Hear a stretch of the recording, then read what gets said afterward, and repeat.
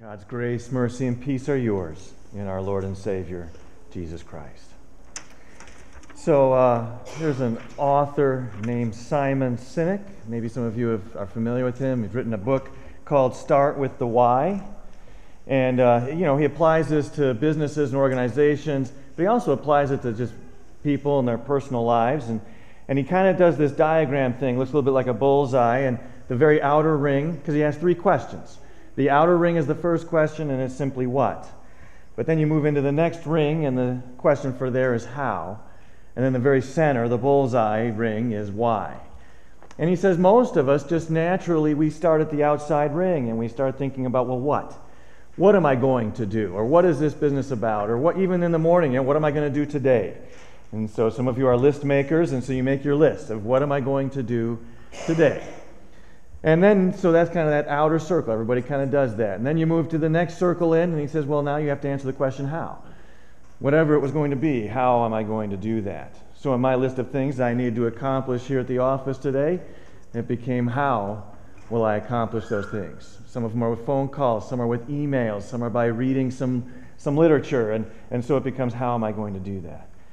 But he says very few people actually get to the center and answer the question why. Why am I doing this? Why am I doing what I do? And why am I going about how I do it? And he says that's the most important circle, right? Is why. Why did I get up this morning? And some of you may still be wondering why I got up this morning. But that's his emphasis. An interesting thing, right? He writes the book about it, and many people have, and he has some great information in there. Ironically, right, God's been answering those 3 questions for a long time. The why and the how and the what. And even in Psalm 95, God answers all 3 of those questions. Starting with the outside and working in. He answers the what, and then the how, and finally the why. And that's what I want to explore with you just for a few moments, is how God answers, or what answers God gives to those 3 questions. So even as you just saw on the screen, the writings of Psalm 95, what he starts out by saying is that you're to come together to worship. Come together to worship God. That's what he says to us, the psalm writer. And it was sung. I mean, obviously the psalms were sung. It was also a prayer. But he says here, as we sing the song, it's a reminder and actually a command to everybody to come together to worship God Almighty. That's the what. And then he moves right into how do you do that? And some of the ways he phrased it is, first we sing.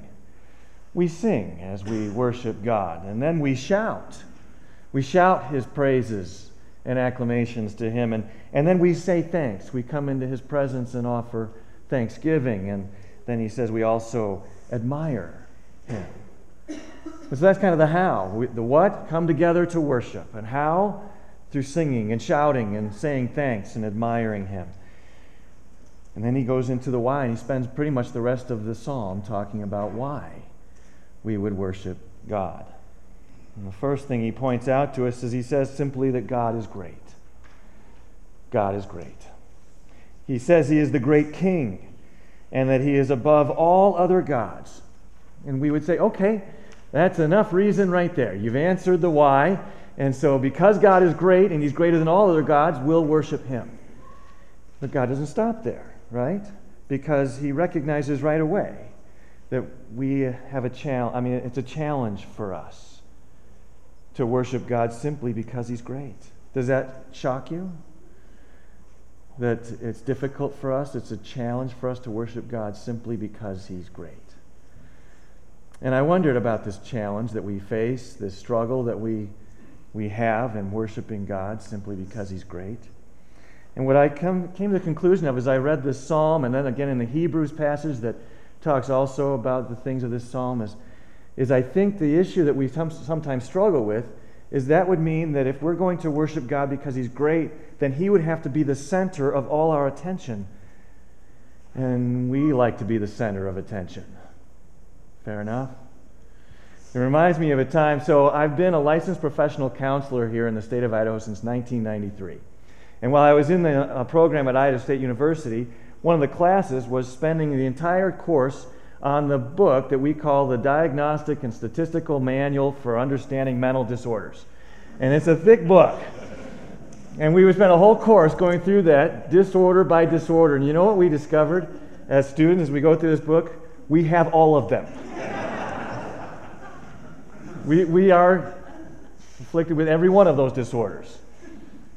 I mean, and we would tease each other about that. But here's the thing is, and I was convinced, as of course a student of the Word and a follower of Christ, that yes, we have some of those symptoms in all of us because we're all broken. We're all broken. And so yes, we have some of those. But this one, I was going to share it with you. I mean, here's some of the criteria to meet this one disorder. I need to be the center of attention. And sometimes I express my emotions to a degree that you might call me a drama king or a drama queen, if the case may be. Or I like to draw attention to myself, and sometimes I even do that by being shy. Is I can draw attention to myself by, almost inviting people to say. Or I act like there's a problem, and so everybody says, Jim, what's the problem? Are you okay? You seem... And so, I got to say it, right? High schoolers are sometimes the best at that kind of thing. But anyway, so drawing attention to myself. Sometimes I'm easily influenced by others because I'm being driven by wanting their acceptance or approval. And sometimes I think that a relationship that I have with somebody is really deeper than what it is because I want to be their favorite. And so, I mean, these are the criteria for a mental health disorder, and yet I can look at those and say, they seem pretty natural for anybody who's a sinner. Right? Because of our brokenness and because we want to be the center of attention, I think we resist worshiping God simply because He's great. Because that would mean that He would be the center of our attention. So we struggle a little bit. So God goes on in this writing to the author of Psalm 95, and says, not only is God great, but He's the Creator. It says, in His hands are the depths of the earth, and the mountains' peaks belong to Him. The sea is His, for He made it. And His hands formed the dry land. So come, let us bow down and worship. Let us kneel before the Lord, our Maker. He is our Maker. As we look around the room at one another, we are looking at the pinnacle of God's creation. He says He is your Maker. And He has molded you and crafted you, knitted you together in your mother's womb. You are fearfully and wonderfully made. He says we worship Him. Next answer for the why is because He made us.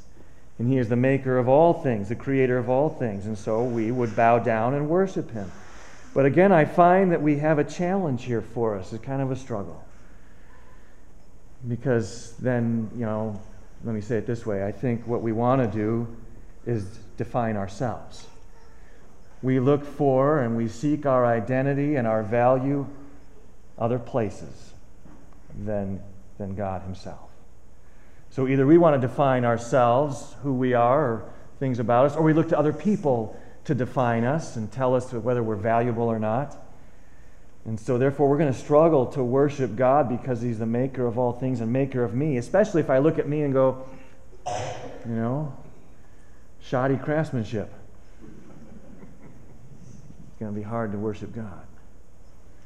And so He says, we have a challenge if we are seeking our identity or value from anywhere but our Maker. So the first reason we would worship God is because He's great, and the second one, we would worship Him because He's our Creator, but I think we reject that sometimes. I think we reject that. He goes on in Psalm 95 and says, I'm also your shepherd, for He is our God, and we are the people of His pasture, the flock under His care. And I think when he talks about being our shepherd, we could easily say He's our Savior. Right? He's our shepherd, our Savior. And our challenge here, of course, is that we tend to go our own way, do our own thing. I think I may have mentioned this before, but it continues to be something that I encounter all the time in our beings, who we are as people, but also in our culture and our society, is that we want to be able to make any choice we want to make, right? I mean, it's kind of ingrained in us, and maybe because of our society and our culture, it's even emphasized, but we want to be able to do and choose anything we want to. And if there are any consequences for our choice, we want to choose those too. Does that make sense? I mean, I want to choose to do this thing over here, but if it has consequence that goes with it, I was like, oh no, I don't want that consequence. I'd rather choose this one over here. I like this consequence. And so we want to make both our choices and our consequences, whatever we want them to be, to do our own thing. And so I think our challenge here is that we tend to wander off. We wander off. And yet, Jesus Christ, as our shepherd and our Savior, comes for us over and over again. And so we have these reasons that God gives us to the why. He says He's great, says He's our Creator, and He says He's our shepherd and Savior. But then He says one more thing, right? In light of all our challenges and struggles to worship Him for who He is and what He's done, there's something that happened that should not be forgotten. And the author makes this reference to something that you'll find in Exodus chapter 17 if you want to look that up later.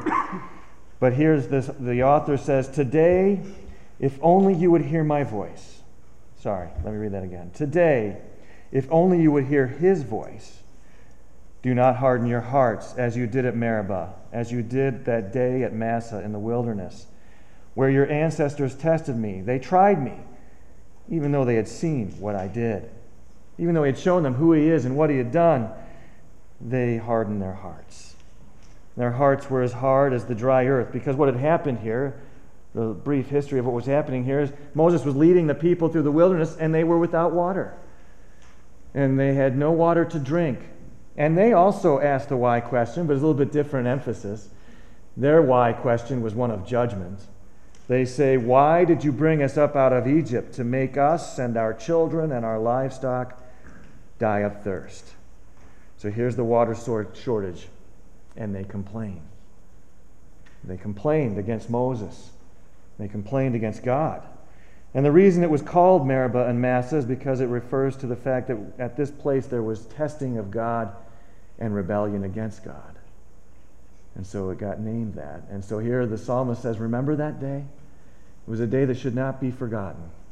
It was a day when the people hardened their hearts against God and they complained. Now, complaining is something that is pretty common. Pretty common. Psychologists have done some research, and while they don't have any, at least I couldn't find any hard facts or statistics, they were saying that the prevalence of complaining is startling. At just how much complaining is part of our conversations, our daily lives. Because what they discovered is people complain about just anything. They complain about the weather, the economy, our health or lack thereof, traffic. I mean, I've heard people even complain about traffic here in Pocatello. And I think Jonathan would agree, just go sit on the I-5 for a while, you know.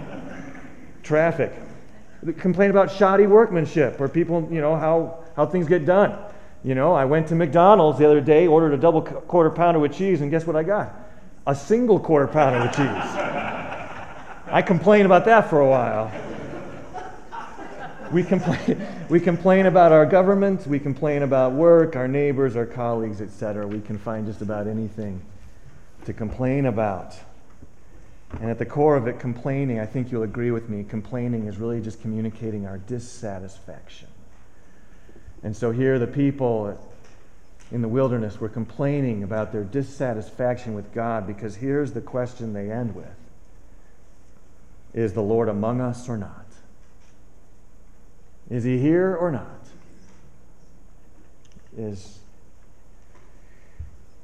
Well, God's answer was absolutely, I'm here with you. The Lord is present. And to prove it, He made water gush forth from a rock. He took care of His people's needs. But He says, I am here with you, taking care of you. And basically it's the same thing He said. He says, He's great. He's the Creator. He's their shepherd. He's here with them. But they were complaining. And so our psalmist starts out with and says, emphasizes, not, let me say it this way. Because the Lord is great, because He is our Creator, because He is here with us, shepherding us and saving us, we should worship Him. Worshiping Him should be our priority. And He means it. And He means it. Reminded me of this story. I checked out some of the facts with Teresa, and so Joshua, are you ready to be embarrassed? Just kidding. But it is about you. So many of you know that Joshua was born 3 months early, micropreemie, And because he was a micropreemie, he had certain developmental pieces about him that were being developed maybe at a different rate. And so we had, as Teresa and I were seeking to meet his needs, we had him engaged in occupational therapy, physical therapy, speech therapy, vision therapy. He's 2 years old, and we've got him signed up for everything. And so sometimes what was presented for us is we weren't always sure if what we were getting as far as nurturing and parenting Joshua, if it was a developmental piece or if it was just downright disobedience. And sometimes we would struggle with knowing what was happening. And so there was this one time, he was about 2.5 years old, and we were eating dinner, and he had cooked carrots. So maybe you're thinking already these parents are abusive because they're having their 2.5-year-old eat cooked carrots.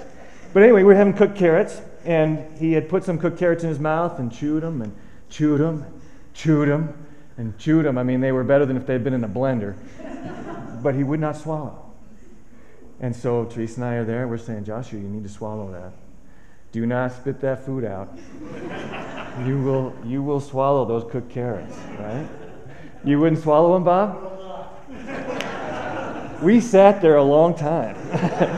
Until finally, this is what happens, right? So he's about 2.5, Shelby's about 7, something like that. Shelby leans over and says, Joshua, if it were me, if I were you, I would just swallow the carrots because they mean it. Speaking of us, right? We're the enemy almost. Because they mean it. God means it. What he wrote to us in Psalm 95, he means it. Worship him because he's great. Come together. Do this both individually and corporately. We come together to worship him because he's great. Because he's our maker. Because he's our shepherd and our savior. And not only that, there's one more why. One more reason. Because praising God also does something for us. It would have done something for the people in the wilderness, and it will definitely do something for us. Praising God protects us from our own pride. Praising God protects us from doubt. And praising God protects us from turning away. And so, as the author of Hebrews said, today, do not harden your heart. Why? To share in Christ. To God be the glory.